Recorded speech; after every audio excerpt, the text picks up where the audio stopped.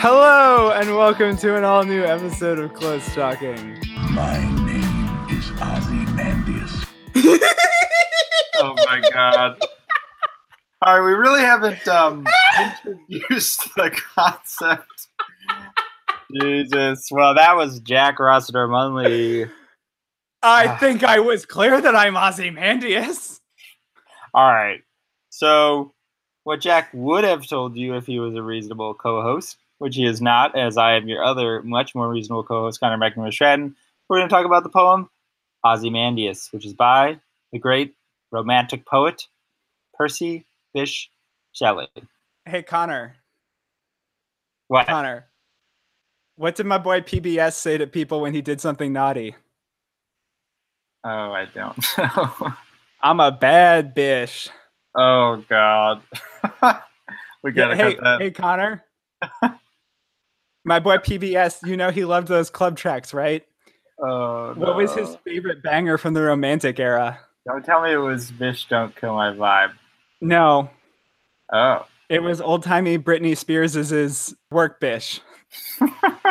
Yeah. Okay. So welcome to Close Talking. This has been something I really wanted to do. Because I just for the jokes, not even for the poem, just for the Bish jokes. I mean, well, I was referring specifically to playing the clip of someone saying I am Ozymandias instead of saying my real name when we started the episode. Oh yeah, that happened. I already blocked that out.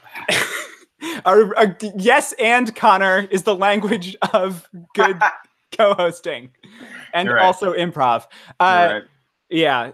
Anyway, welcome to Close Talking. I am Jack Rossiter Munley, co-host of Close Talking, not Ozymandias, King of Kings, but we are talking about the poem Ozymandias by Percy Bysshe Shelley today. Things to love about Percy Bysshe Shelley. One, initials are PBS. It's pretty sweet. He's a romantic poet and hung out with all the cool dudes from the Romantic era, writing really passionate stuff. Another thing, his works are in the public domain. You can listen to people read them for free on LibriVox. We're going to provide you a bunch of links to that, and you should definitely take advantage of it. Less cool is that he died when he was 29. That's kind of sad. But before he did that, he managed to marry Mary Shelley, so his wife was smarter than he was, which is always kind of cool. He also wrote some pretty groundbreaking works about nonviolent protest, which is a whole other thing that he didn't get recognized for. Yeah, really foundational philosophical treatises on the topic. Wow. So yeah, all around cool guy. This poem he wrote because he and his friend had a write-off, and his friend lost. Poor Horace Smith, who also wrote a poem, a sonnet-like poem about Ozymandias, which is good for my boy PBS because it brings his lifetime reading challenge total to 1-1 because on a particularly... So he and Mary went away for the summer together but it was an unseasonably cold summer. There's a bunch of records about how cold the summer was. And they had a couples write-off because they're both writers. And he wrote, probably some good stuff. He's a cool dude. But she wrote Frankenstein. So yeah. He definitely lost that write-off. Yeah. So it's good that he kind of took the cake on this one. Both poems, including the one that we'll read, is about a real statue of a king in ancient Egypt. Right. So Ozymandias is the Greek name for the individual who is widely recognized as the person who was pharaoh when Egypt was at the height of its power, Ramses II. And so there was a statue of Ramses II that was discovered in Egypt and was making its way to London around the time both of these poems were written. And Shelley's is good, and his friend's is charitably, I'm going to say, not remembered as fondly for a reason. Poor Horace Smith. His friends, the title of his poem was so bad. So Horace Smith tragically called his poem On a Stupendous Leg of Granite, Discovered Standing by Itself in the Deserts of Egypt, with the inscription inserted below. Yikes. It's I know that James Wright was going to come along with the cool long titles, but that was many years to come, and this one is just quite bad. The thing about those long titles also is that, as you noted, they're cool. And this one is, this one's just with long. the inscription inserted below. It's like never end any title that way, I think. Like, are you an archaeologist describing your find? What is this? Show don't tell, my dude. Show don't tell. Did no one ever tell you this, Horace? So anyway, PBS did a good job, and we're going to talk about his poem because he really nailed it and wrote something that people have remembered, and we'll hopefully get a little bit to the reasons why. I'm going to read it, I think, is the first thing. Ozymandias by Percy Bysshe Shelley.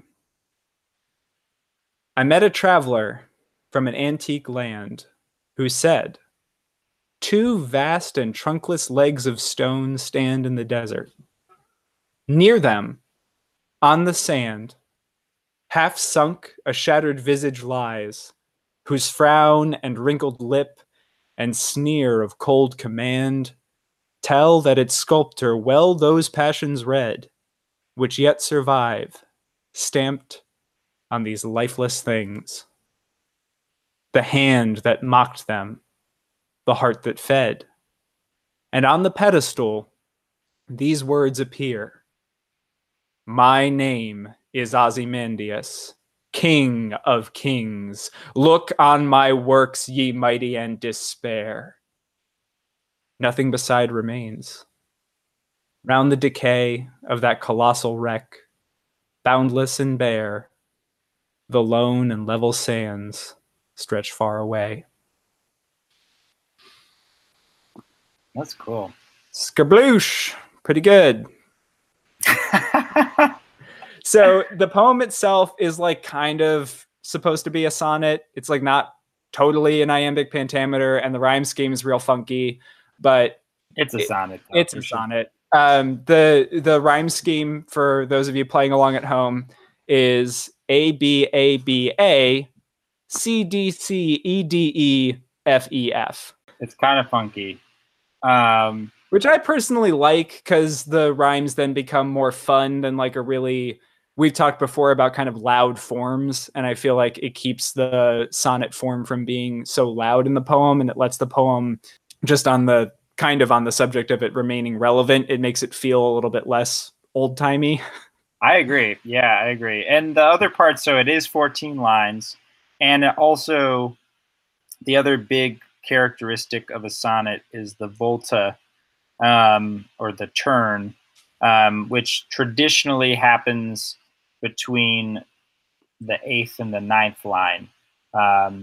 And that happens in this one pretty clearly, because the first 8 lines sort of describe the statue, and then the 9th line is on the pedestal, these words appear, and it sort of gets to what was written on the pedestal. And so that's like a pretty clear volta there. But you're right, the kind of, it's interesting that the rhyme scheme is almost like 6 and then 8, but the lines themselves are like 8 and then 6. So there's a sort of like interlocking that you wouldn't normally have between the sort of the lines and the rhyme scheme, which is, I think, is pretty cool. I agree. I think something else that kind of almost works against the form is the way that different voices are used in the poem, because those also do not break along the normal lines of, as you were saying, the volta usually comes in a particular place. That's not going on here, and neither is the way that the voices switch in the poem. Yeah, it's, I met a traveler from an antique land, that's the first line, and then it's who said, and then the quote begins and continues for the end of the line. Yeah, no, I think it's really one of the most striking parts of the poem. It sort of reminds me of Plato's Symposium, which might be a bit of a stretch, but that was, well, I mean, it's kind of about love, I guess. But the premise is that there's like a party, and Socrates is like asking everyone, like, how do you define love, basically. But the interesting part about it is that there's like, it's like Plato is like, Socrates told me this, but then in the party, it's like someone's like, well, I was, like walking home, and then this guy ran into me, and then he was like, I just heard from this other person this theory about love. And so you end up with like this theory about love that's like 7 people removed from your actual experience. And that's kind of sort of similar in this, where, you know, you have the sculptor's words and kind of Ozymandias's words, and then you have the traveler's words, and then you have the speaker's words, and then you have the reader reading it. So it's like, you know, you have to take like sort of 3, 4 sort of steps to get most inward. We can return to that, but I think it's a very striking choice that the poem makes. That gave me a thought, because what sort of happens in the symposium is it almost democratizes the answers, and it makes them coming from more places, and it's more accumulated wisdom. Whereas part of the way I think this functions in the poem Ozymandias is it reaffirms the greatness of the figure that is now departed, because you have all of these people still talking about a sculpture of a big time dude, basically like a king of kings, as he himself calls himself. Part of the poem is the fact that like this statue no longer stands, but the desert remains, and all of the works he refers to are not visible.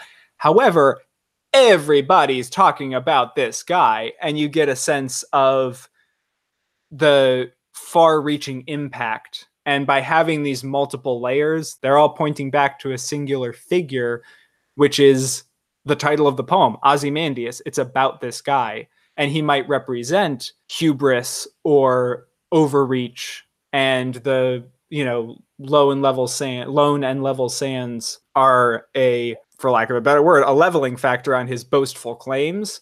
But because everybody's talking about him and his big statue, you get a sense of this enduring great figure. That is fascinating. I think we'll have much to discuss. But first, I think perhaps we should do what I probably too often do, which is just to like go through the poem, in part because this is like 201 years old, which is kind of cool.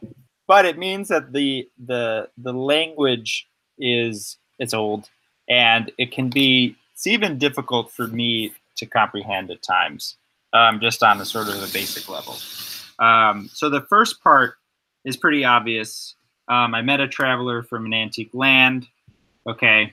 And then the traveler speaks 2 vast and trunkless legs of stone. So we get these big stone blocks that are like the legs of the statue, I guess, that are standing in the desert. Then near those legs of stone, also in the desert on the sand, there's a visage. So his face, the face of the king or the pharaoh, is sort of like sunken in the sand. And the face, you can sort of still read the expression on the face. So it's got a frown, it's got a wrinkled lip, it's got a sneer of cold command. And I think here we're getting some sense of like the things that Jack was talking about, of this sort of overreaching hubris guy.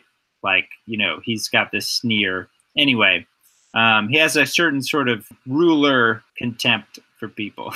At least that's one way to read the expression. The statue is of a pharaoh. The pharaohs were considered to be gods who walked amongst men, even a heightened version even of what we think of as the divine right of kings, because the pharaohs were truly thought to be gods. But if you want even like the modern sense of what this is like, watch the episode of The Crown where Elizabeth is anointed with holy oils, and their discussion of how that moment goes, because even in the 1950s, they're talking about, not necessarily literally, but how important it is to preserve the idea that the monarch is anointed by God. So in terms of any sort of like hubristic thoughts, this is also the society this person is placed in, and that's why there are these God renderings of pharaohs. Also, if you watch Scandal, note how many times the president says, "I am the president of the United States of America."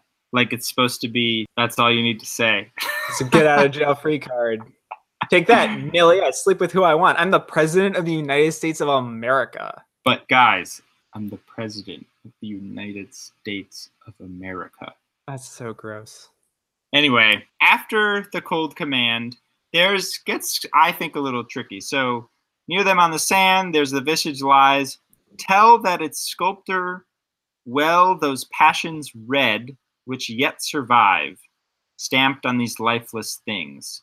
So here we get in this awkward English syntax, which now if anyone did it, it would be like you're just doing that for the rhyme, because it's like tell that its sculptor read those passions well would be like probably a more direct saying it, but he wanted the red to come after. But I think that sort of inversion was less weird at that time. But it's kind of like saying that the expression that remains on the face shows that the sculptor is like a good at sort of like conveying the passions or the vibe of the pharaoh, which has been accurate rendering, which are stamped, on the lifeless, stone. And then it says the hand that mocked them and the heart that fed.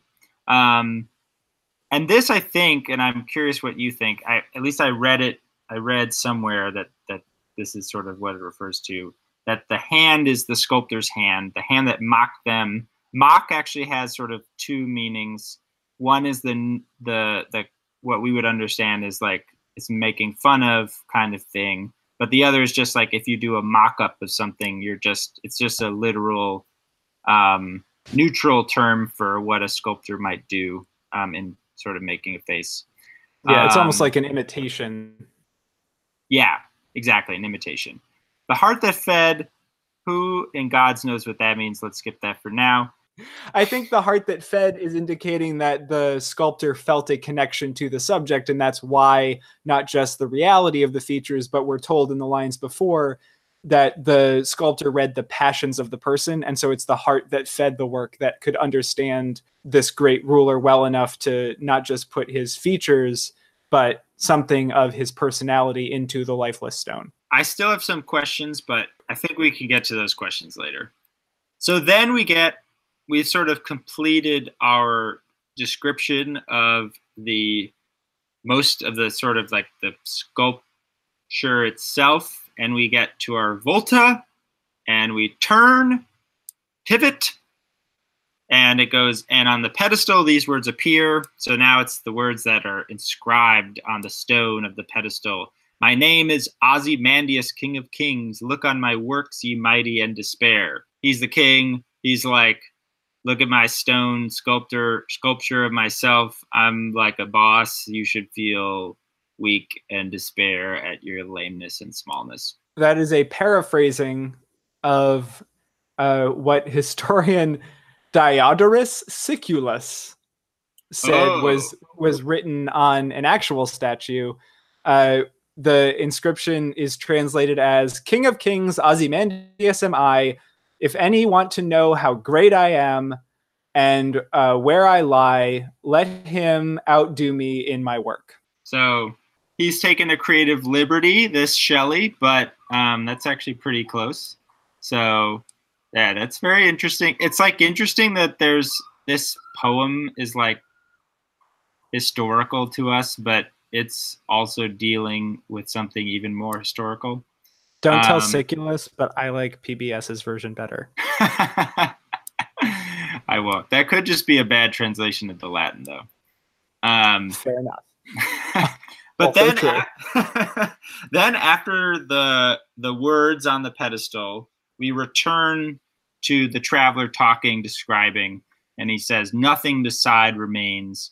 Round the decay of that colossal wreck, boundless and bare, the lone and level sands stretch far away. So basically, around this wreck of a sculpture, this ruin, there's nothing but the infinite desert. That's like what happens in the poem. And you were sort of talking about, this is sort of interesting, the fact of all the distancings, of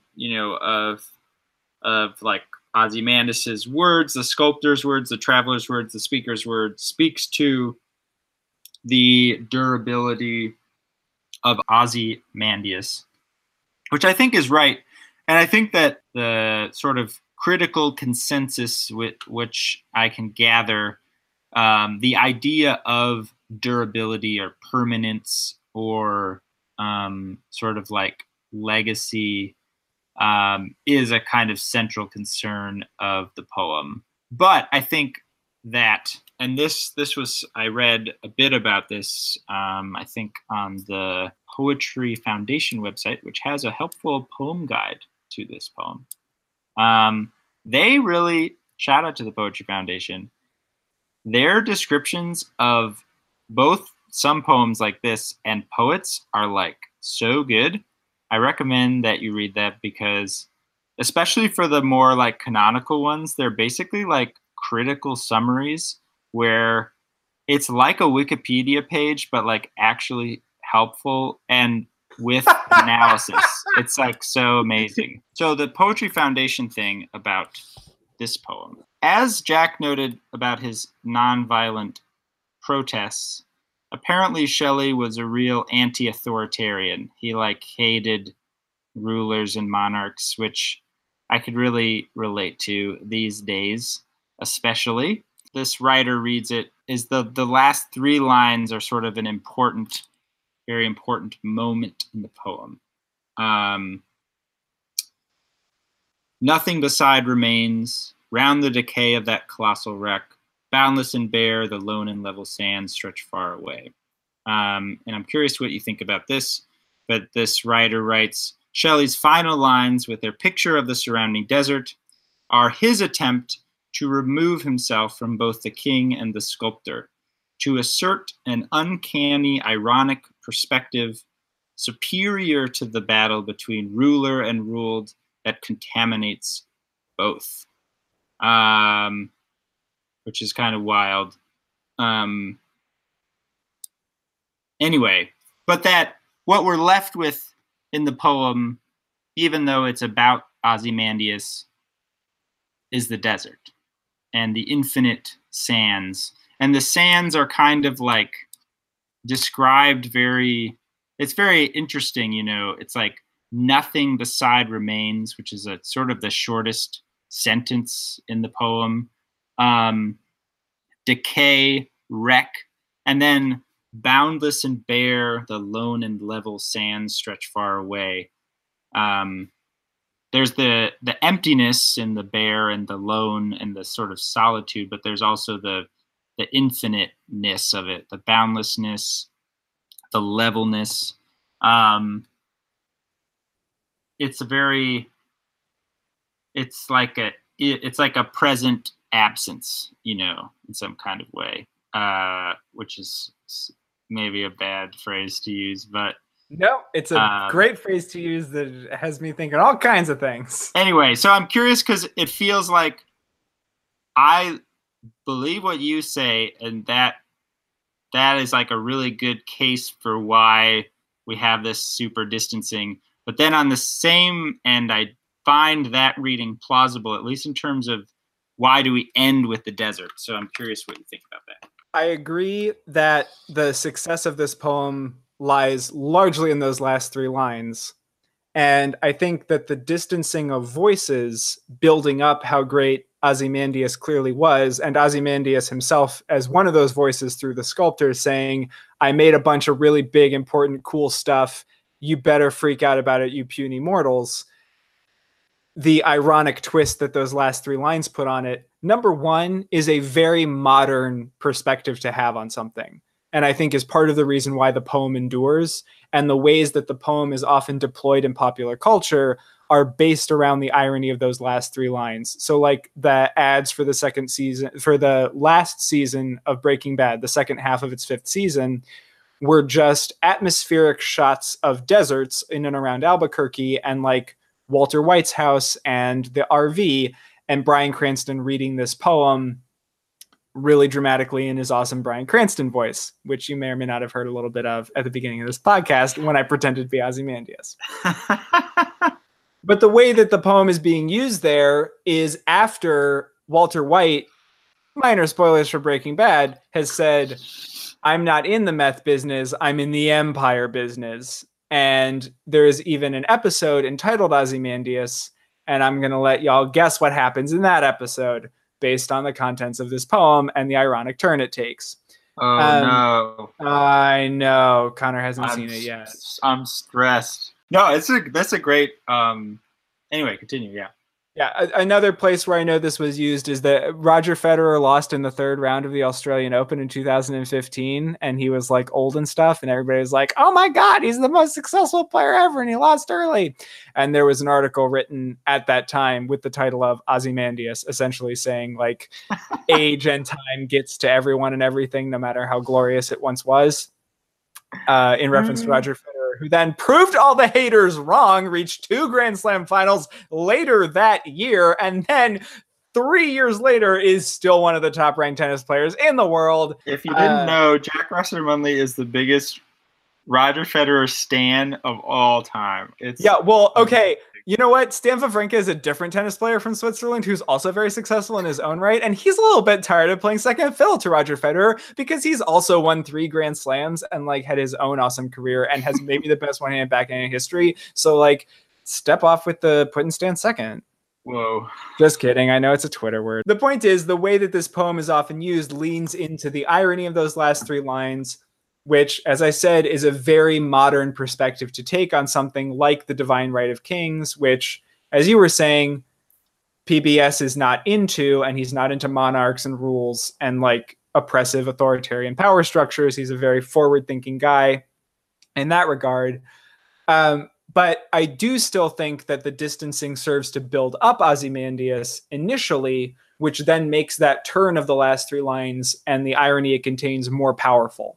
Because even though this is the perspective the poem takes, you can't escape the fact that everybody is still talking about this guy thousands of years after he lived. And that indicates some kind of greatness in the works that he wrought, even if all that's left of them is this busted sculpture. That's really interesting. The counter to that argument, which I think is right.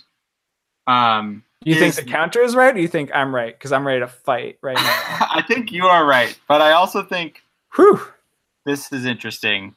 So the next part of the Poetry Foundation article, and I swear that as soon as I read this, I'll have my own ideas, but I don't know if I will, is that one thing that article notices is that even Ozymandias says, "Look on my works," not like "look on me," and that there's something enduring. But is it Ozymandias, or is it the kind of art or the sort of crafted things that commemorate him or are about him? And the kind of like end of that article on the Poetry Foundation, I mean, it gets a little, anyway, here we go. The critic Leslie Brisman remarks on, quote, "the way the timelessness of metaphor escapes the limits of experience in Shelley." End quote. Timelessness can be achieved only by the poet's words, not by the ruler's will to dominate. The fallen titan Ozymandias becomes an occasion for Shelley's exercise of this most tenuous yet persisting form, poetry. Shelley's sonnet, a brief epitome of poetic thinking, has outlasted empires. It has witnessed the deaths of boastful tyrants and the decline of the British dominion he so heartily scorned. And just as a little addendum to this, reading that made me think of this essay that came out last spring, which was by the writer Alexander Chee. It's a great little essay, very moving, but it's called "On Becoming an American Writer." And one moment, sort of, he's kind of like talking about why he wants his students to sort of like actually think that writing is important, even though, you know, so often we sort of consider it a trivial pastime or a luxury that you can do if you get the chance or whatever. But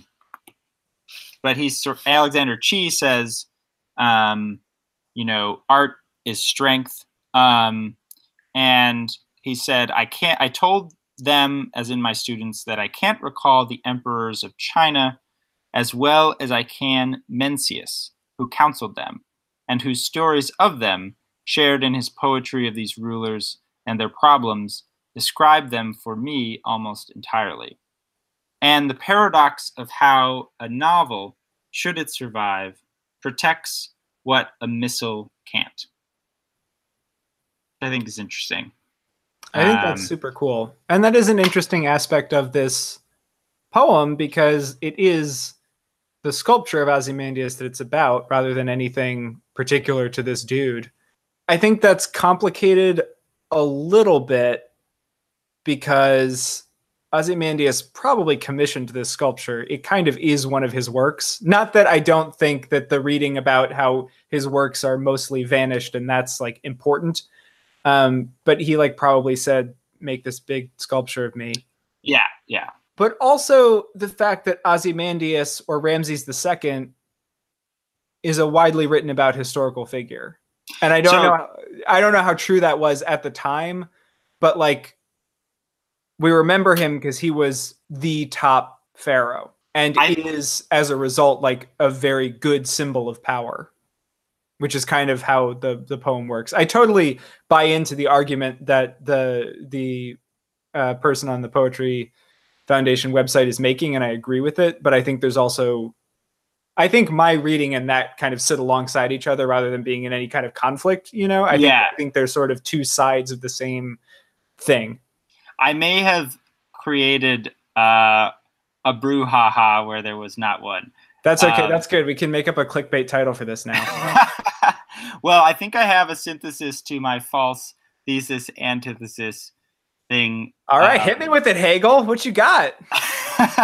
Well, it's just that, getting back to what you were talking about with the distancing, is one thing that does show is, as you were saying, sort of the enduringness of Ozymandias as a figure. But the other thing that shows is it sort of makes explicit the way through which we sort of remember him and the way through which he endures, which is through language and through writing. So we sort of see in sort of like step by step, this poem isn't sort of a direct thing from Ozymandias. It's traveled, from Ozymandias to the sculptor, to the traveler, to Shelley, to us. And it's sort of traveled in all those ways, through language. And so he endures, and in the same way as that sort of the Alexander Chee was sort of talking about, the emperors of China endure, but they endure through the writing of Mencius. I really like that, and I think that's really right. Because even within the poem, you see the different ways that Ozymandias wants to be remembered in writing, which is the inscription on the sculpture, versus the way that he is being remembered, both in the speaking of the traveler to the poet. I take it as to the poet, but to the person we meet at the beginning, the I in the poem. And then you also have the way that PBS put that all together in the poem as putting those three voices in conversation with each other. So you have Ozymandias' intention, you have the traveler's recollection, and then you have this whole condensation of those three views in one tight sonnet. And to sort of bring it into the sonnet again as a form, one way to think about sonnets and the turn is like you often have a kind of argument in the sort of first half of poem, and then you have a kind of, the turn is a sort of counter, and oftentimes in the couplet there's a sort of resolution perhaps. as an example, in like Shakespeare's Sonnet 73, which is the one that I know and always quote, that's a classic Carpe Diem poem where it's like, I'm dying and you should love me. But the beginning part of the poem is I'm dying. It's like, that time of year thou mayest in me behold, when yellow leaves or none do hang, or few do hang. It's like an autumn, death, blah, blah, blah. And so that's kind of like the initial moment. And then the third quatrain, which happens sort of after the Volta, is a kind of intensification of that, where he's like death's second self. He's sort of burning on his own embers, basically, or the ashes of his youth doth lie, or something like that. So there's a kind of twist there. And then the couplet is like, this thou perceivest, and so that will make you love me, basically.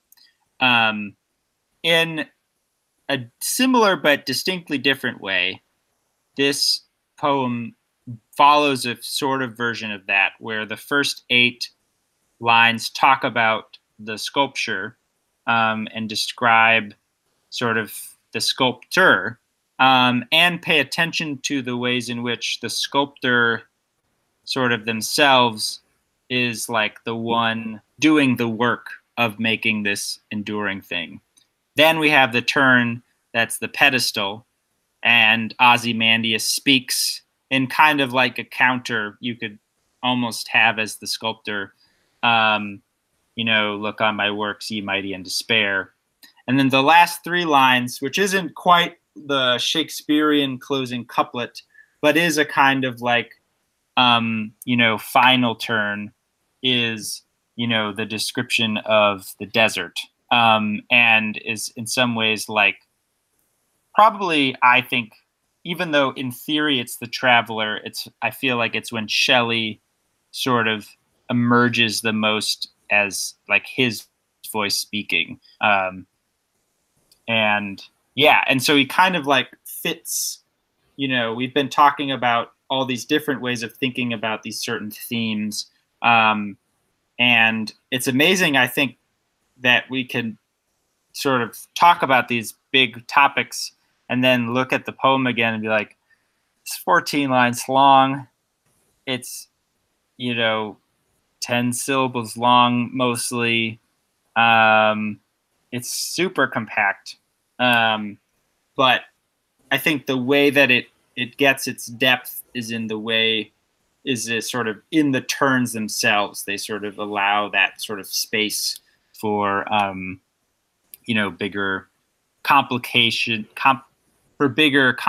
themes to emerge. I totally agree. And we said something similar about another short poem, Emily Dickinson's To Make a Prairie, where there are quite a few turns in like 35 words. Yeah. There's like 3 different, as we said at the time, there's 3 different answers to the implicit question of what does make a prairie. She gives you 3 different answers in like 0 space. And so that makes the poem feel much bigger than it really is.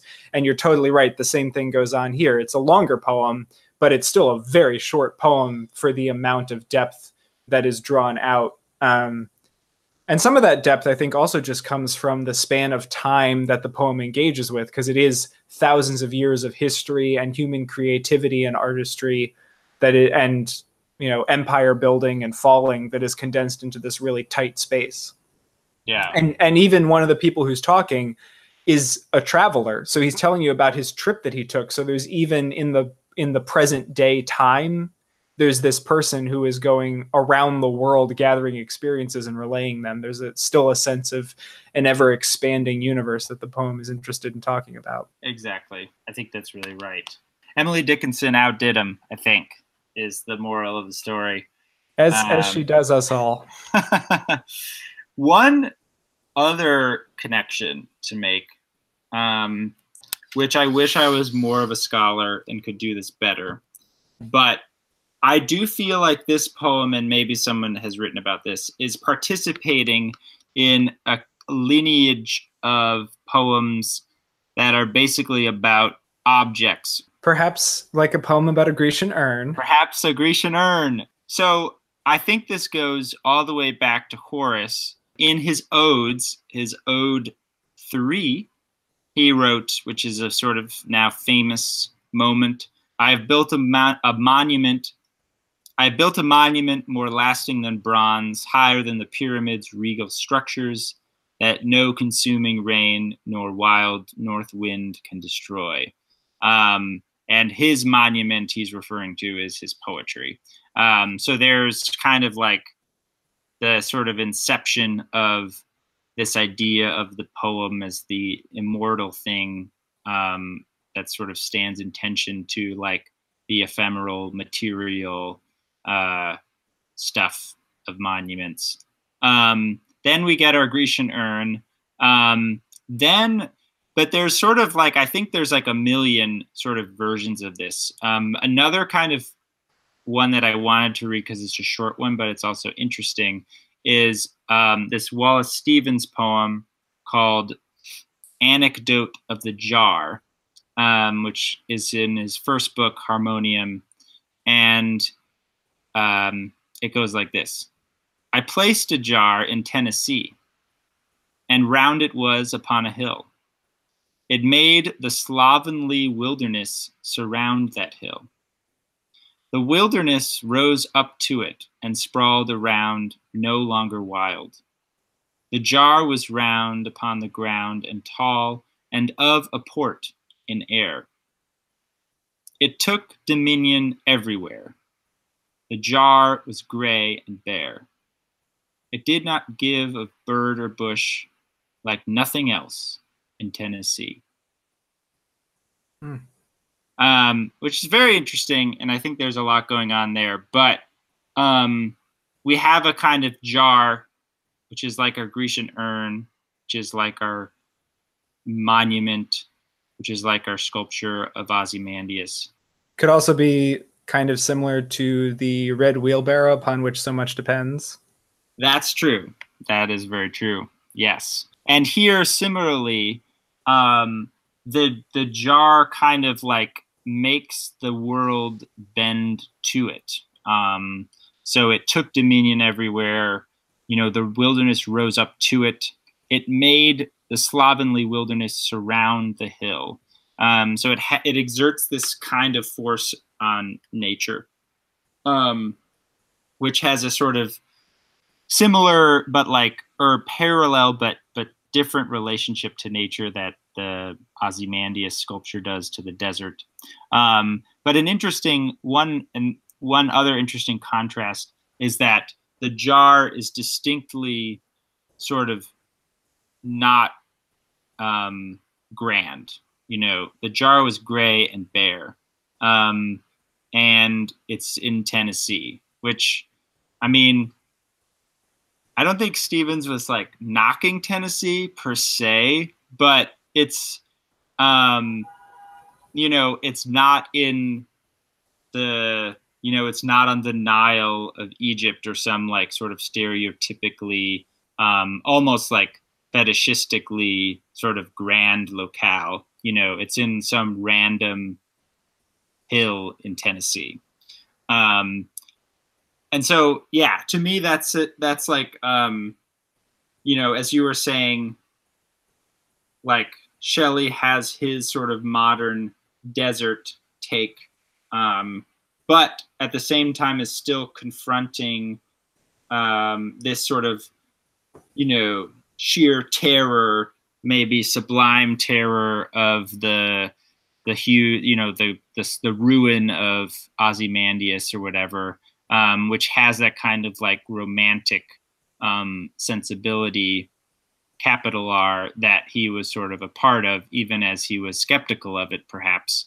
While Stevens is in a kind of more distinctly modernist tradition, we would say, where, you know, the sublime sort of isn't even something to be like reckoned with per se, and there's sort of like the ordinary stuffness of things, yet there's still this kind of power. Anyway, I mean, it gets more complicated, but you could sort of one could, I think, look at poems about jars throughout history and get an interesting sort of sense of the way that literature has sort of developed in its various paradigms. That's super cool. I love all of that. Do you know what people used to chant at old-timey poetry slams when Horace was reading and a bunch of other poets were also reading? I'm very stressed. What were they Don't chanting? bore us, get to the Horace. Oh, man. They'd also shout Freebird, because that transcends time. Do you have any other thoughts? I have one other thing that I wanted to tease out kind of quickly, and I don't know that it's something that it has a ton of depth to it, but it's something that I noticed and thought was kind of interesting, which is that there are 3 words that are not titles that are in the middle of sentences that are capitalized, which are works, mighty, and wreck.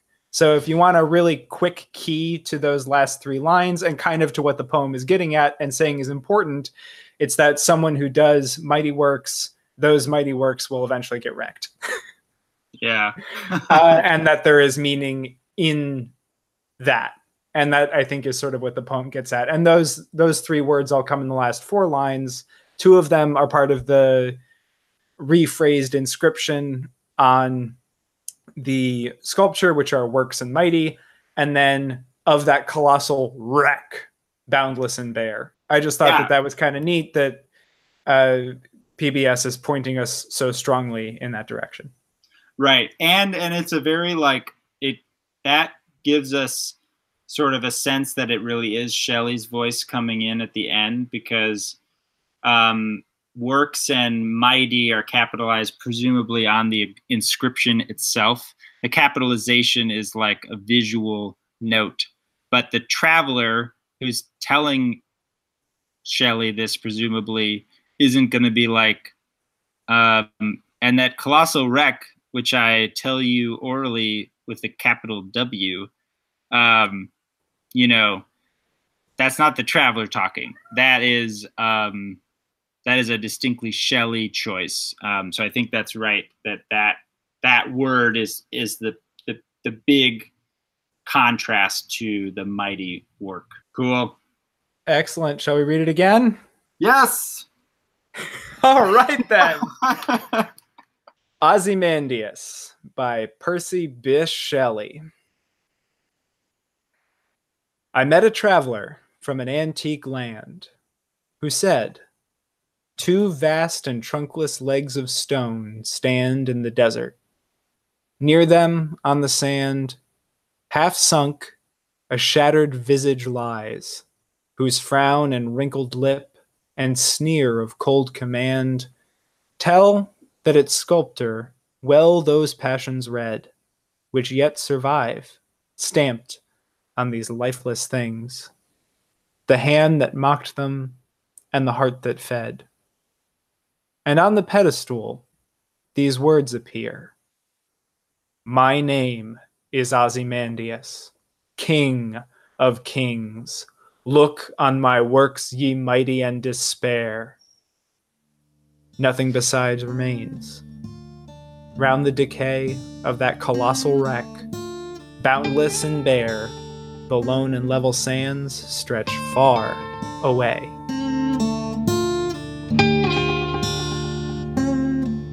Hey everybody, this is Jack again. Thank you so much for listening. This is the part of the show where we tell you all the different ways you can get in touch with us, because we love to hear from you. If you have ideas for future episodes, comments on this or any of our past episodes, different readings of poems than the ones that we offered, we want to hear it.